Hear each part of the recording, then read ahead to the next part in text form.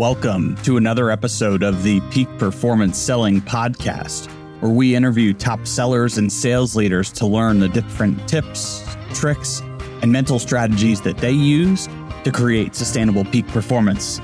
Let's get rolling.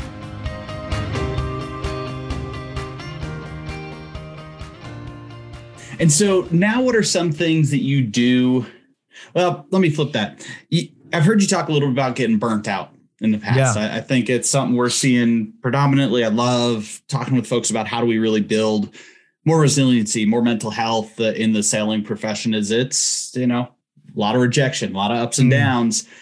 How did you end up getting burnt out, and what has helped you kind of avoid that or sustain yourself more effectively now?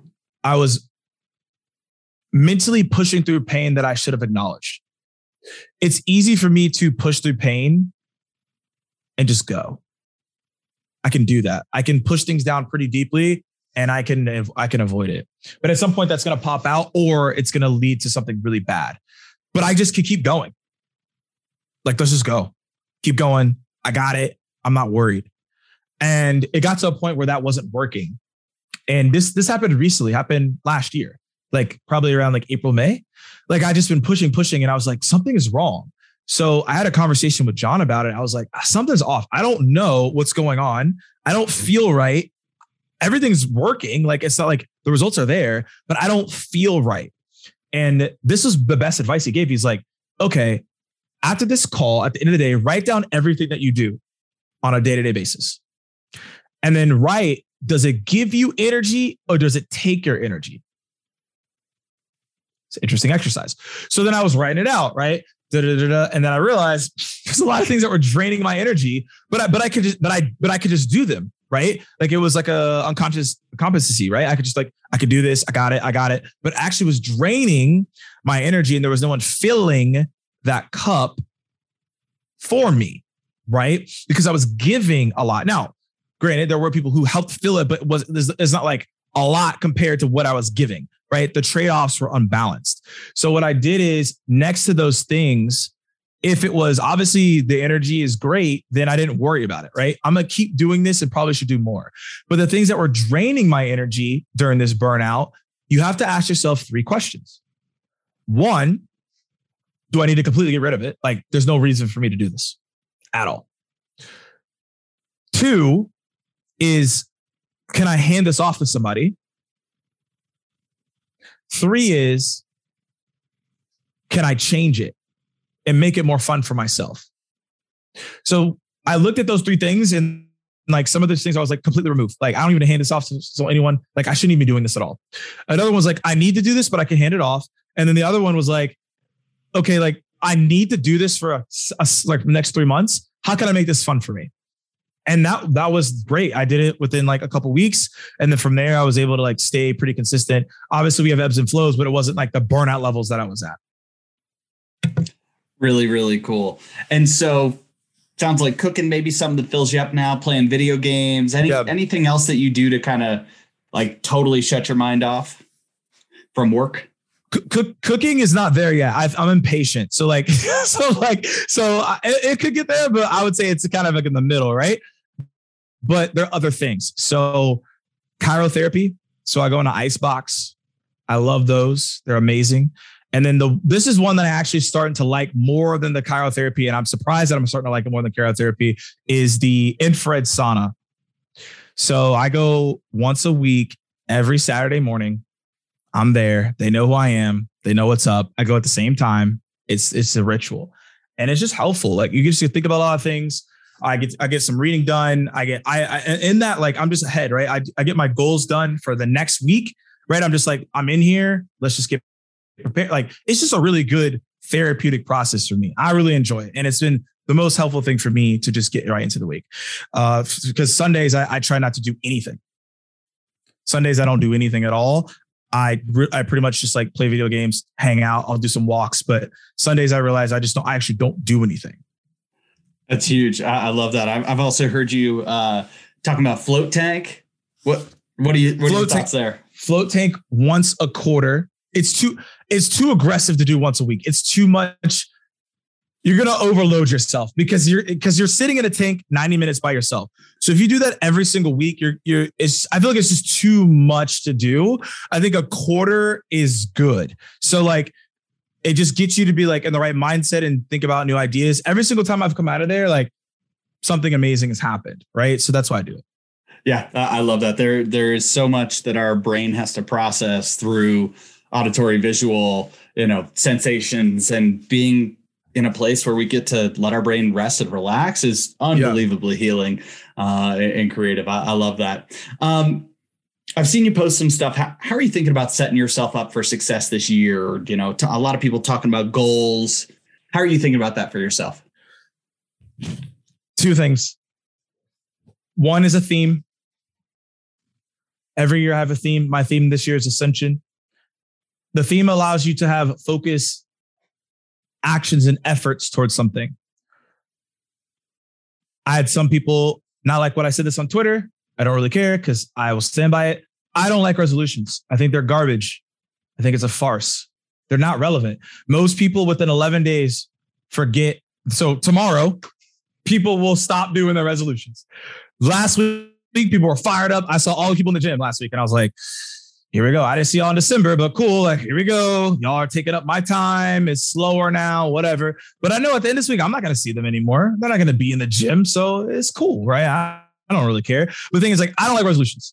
I think it's irrelevant. You have to have a theme that you can focus on. So that's the core being of who you're going to be for the rest of the year. And then on the other side is something, this is new for me this year, is 5 things that I'm going to do every day to have the perfect day. 5 things. And they don't have to be aggressive. They're not crazy. But if I do these 5 things every single day, I should hit my goals. I should be successful and I should be fine. That's great. That's really cool. I heard you talk about a couple things. Gratitude videos. Yeah. Tell me, what does that look like for you? Yeah. So I did it. I started to Jesse Eisler. He is married to Sarah Blakely and also the owner of Atlanta Hawks. So I guess he has some type of money. I guess he's doing decent. So, and I was on his Instagram and he mentions a challenge. I will do it again this year.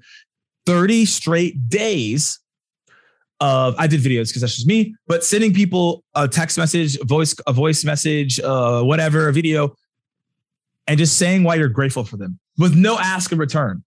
Just saying, hey, this is why I'm grateful for you. This is why I'm out. And that it was a therapeutic process because like you get a lot of energy from that. It feels good. It feels great. And I'm like, wow, this is awesome. It was really good. That's great. Hopefully 2 quick last questions for you. I heard you talking about space mode in the past. What does it mean when somebody calls out or lets you know you're in space mode? Oh gosh, I've come back to Earth. So basically what space mode is, for context for people, is I'm in my head a lot. And it's a blessing and a curse. I'm in my head a lot because I can think about things very far out. And if I could put things on a document, it's like, wow, it's just all in my head. And I have to get it on paper, right? But in the moment, because I'm so space mode, I'm not present in conversations I'm in sometimes because I'm thinking about the 5,000 things I have to do once I'm out of this conversation or even in public. I'm like, I'm here, but like I'm really in another space. So my friends called it space mode. So what happened is that like with conversations, I would get into space mode too much and I wasn't being relevant and personal to people. And my friends started calling me out on it. Like, dude, like you're not there when you're talking to people. You're not present at all. And I was like, I never really realized that until they called me out. So with space mode, they called it out. I got better over time. They haven't called me out for it in a very long time. So that means I got better. And it's still, I still overthink things for sure. It's just part of who I am. But I've been learning to just trust myself, trust what I know, what I should be doing, and not overthink it. That's great. And I'm always curious, what is something that you've seen companies do to really help, underrepresented folks in sales feel welcomed, feel included, and that they belong? The most beneficial thing is letting them know that you have plans and systems in place to support them, right? It's not just like, oh, we're looking to be more diverse. And then like you don't have systems and processes in place that make them feel comfortable. How are you you supporting them? It's not just having a person who's diversity and inclusion. Like, are you planning to hire people of diversity on your executive team? Do you have people on the board that are from a diversity standpoint? Because if you don't, I would be skeptical, right? The actions have to map what you're saying. Anybody can make a statement and be like, we believe that we should be more diverse. It's different when there's plans in place, there's processes, there's blueprints. Hey, we've actually thought about this. This is how we support you. That goes a long way. That's great. And do you love winning or dislike losing more? I hate losing. I hate it. This is good. I hate it. I hate it so much. I understand that one. And I see a Mamba mentality behind him there. We're not going to unpack that one. What's one thing you take from Mamba mentality? I can't resist. I'm sorry. I would say the biggest thing is the consistency within your days and knowing that there's a ritual to success. And I have the book, it's over here, Mamba Mentality, Kobe's book. And he talks about, hey, look, I went to the gym at 4:30. Then I went home. Then I went at noon. Then I went at 3:30. Then I went at 8:30. And you're like, I'm already exhausted reading this, but there's a ritual to greatness and there's a ritual to your craft. And you have to focus on that in order to be successful. So that's what I learned from him. And that's why I love it. Yeah. I love that. Morgan J. Ingram, this is just so many nuggets in here. Where do folks find you? You know, where can they become maybe your 150,000th LinkedIn follower? Absolutely. So LinkedIn, Morgan J. Ingram. More responsive on Instagram at Morgan J. Ingram. TikTok is there as well. And yeah, if anyone wants to connect, let me know. Awesome. Well, this is fantastic. We'll link to some awesome things that you've got coming up as part of the JB Sales Membership Program. I know you got a workshop in March through AAISP, so we'll link to those in the show notes. And until next time, let's go make today great. All right, man. Cheers. Thank you.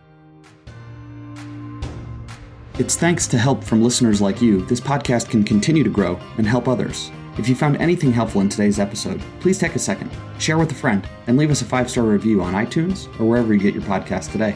Thanks.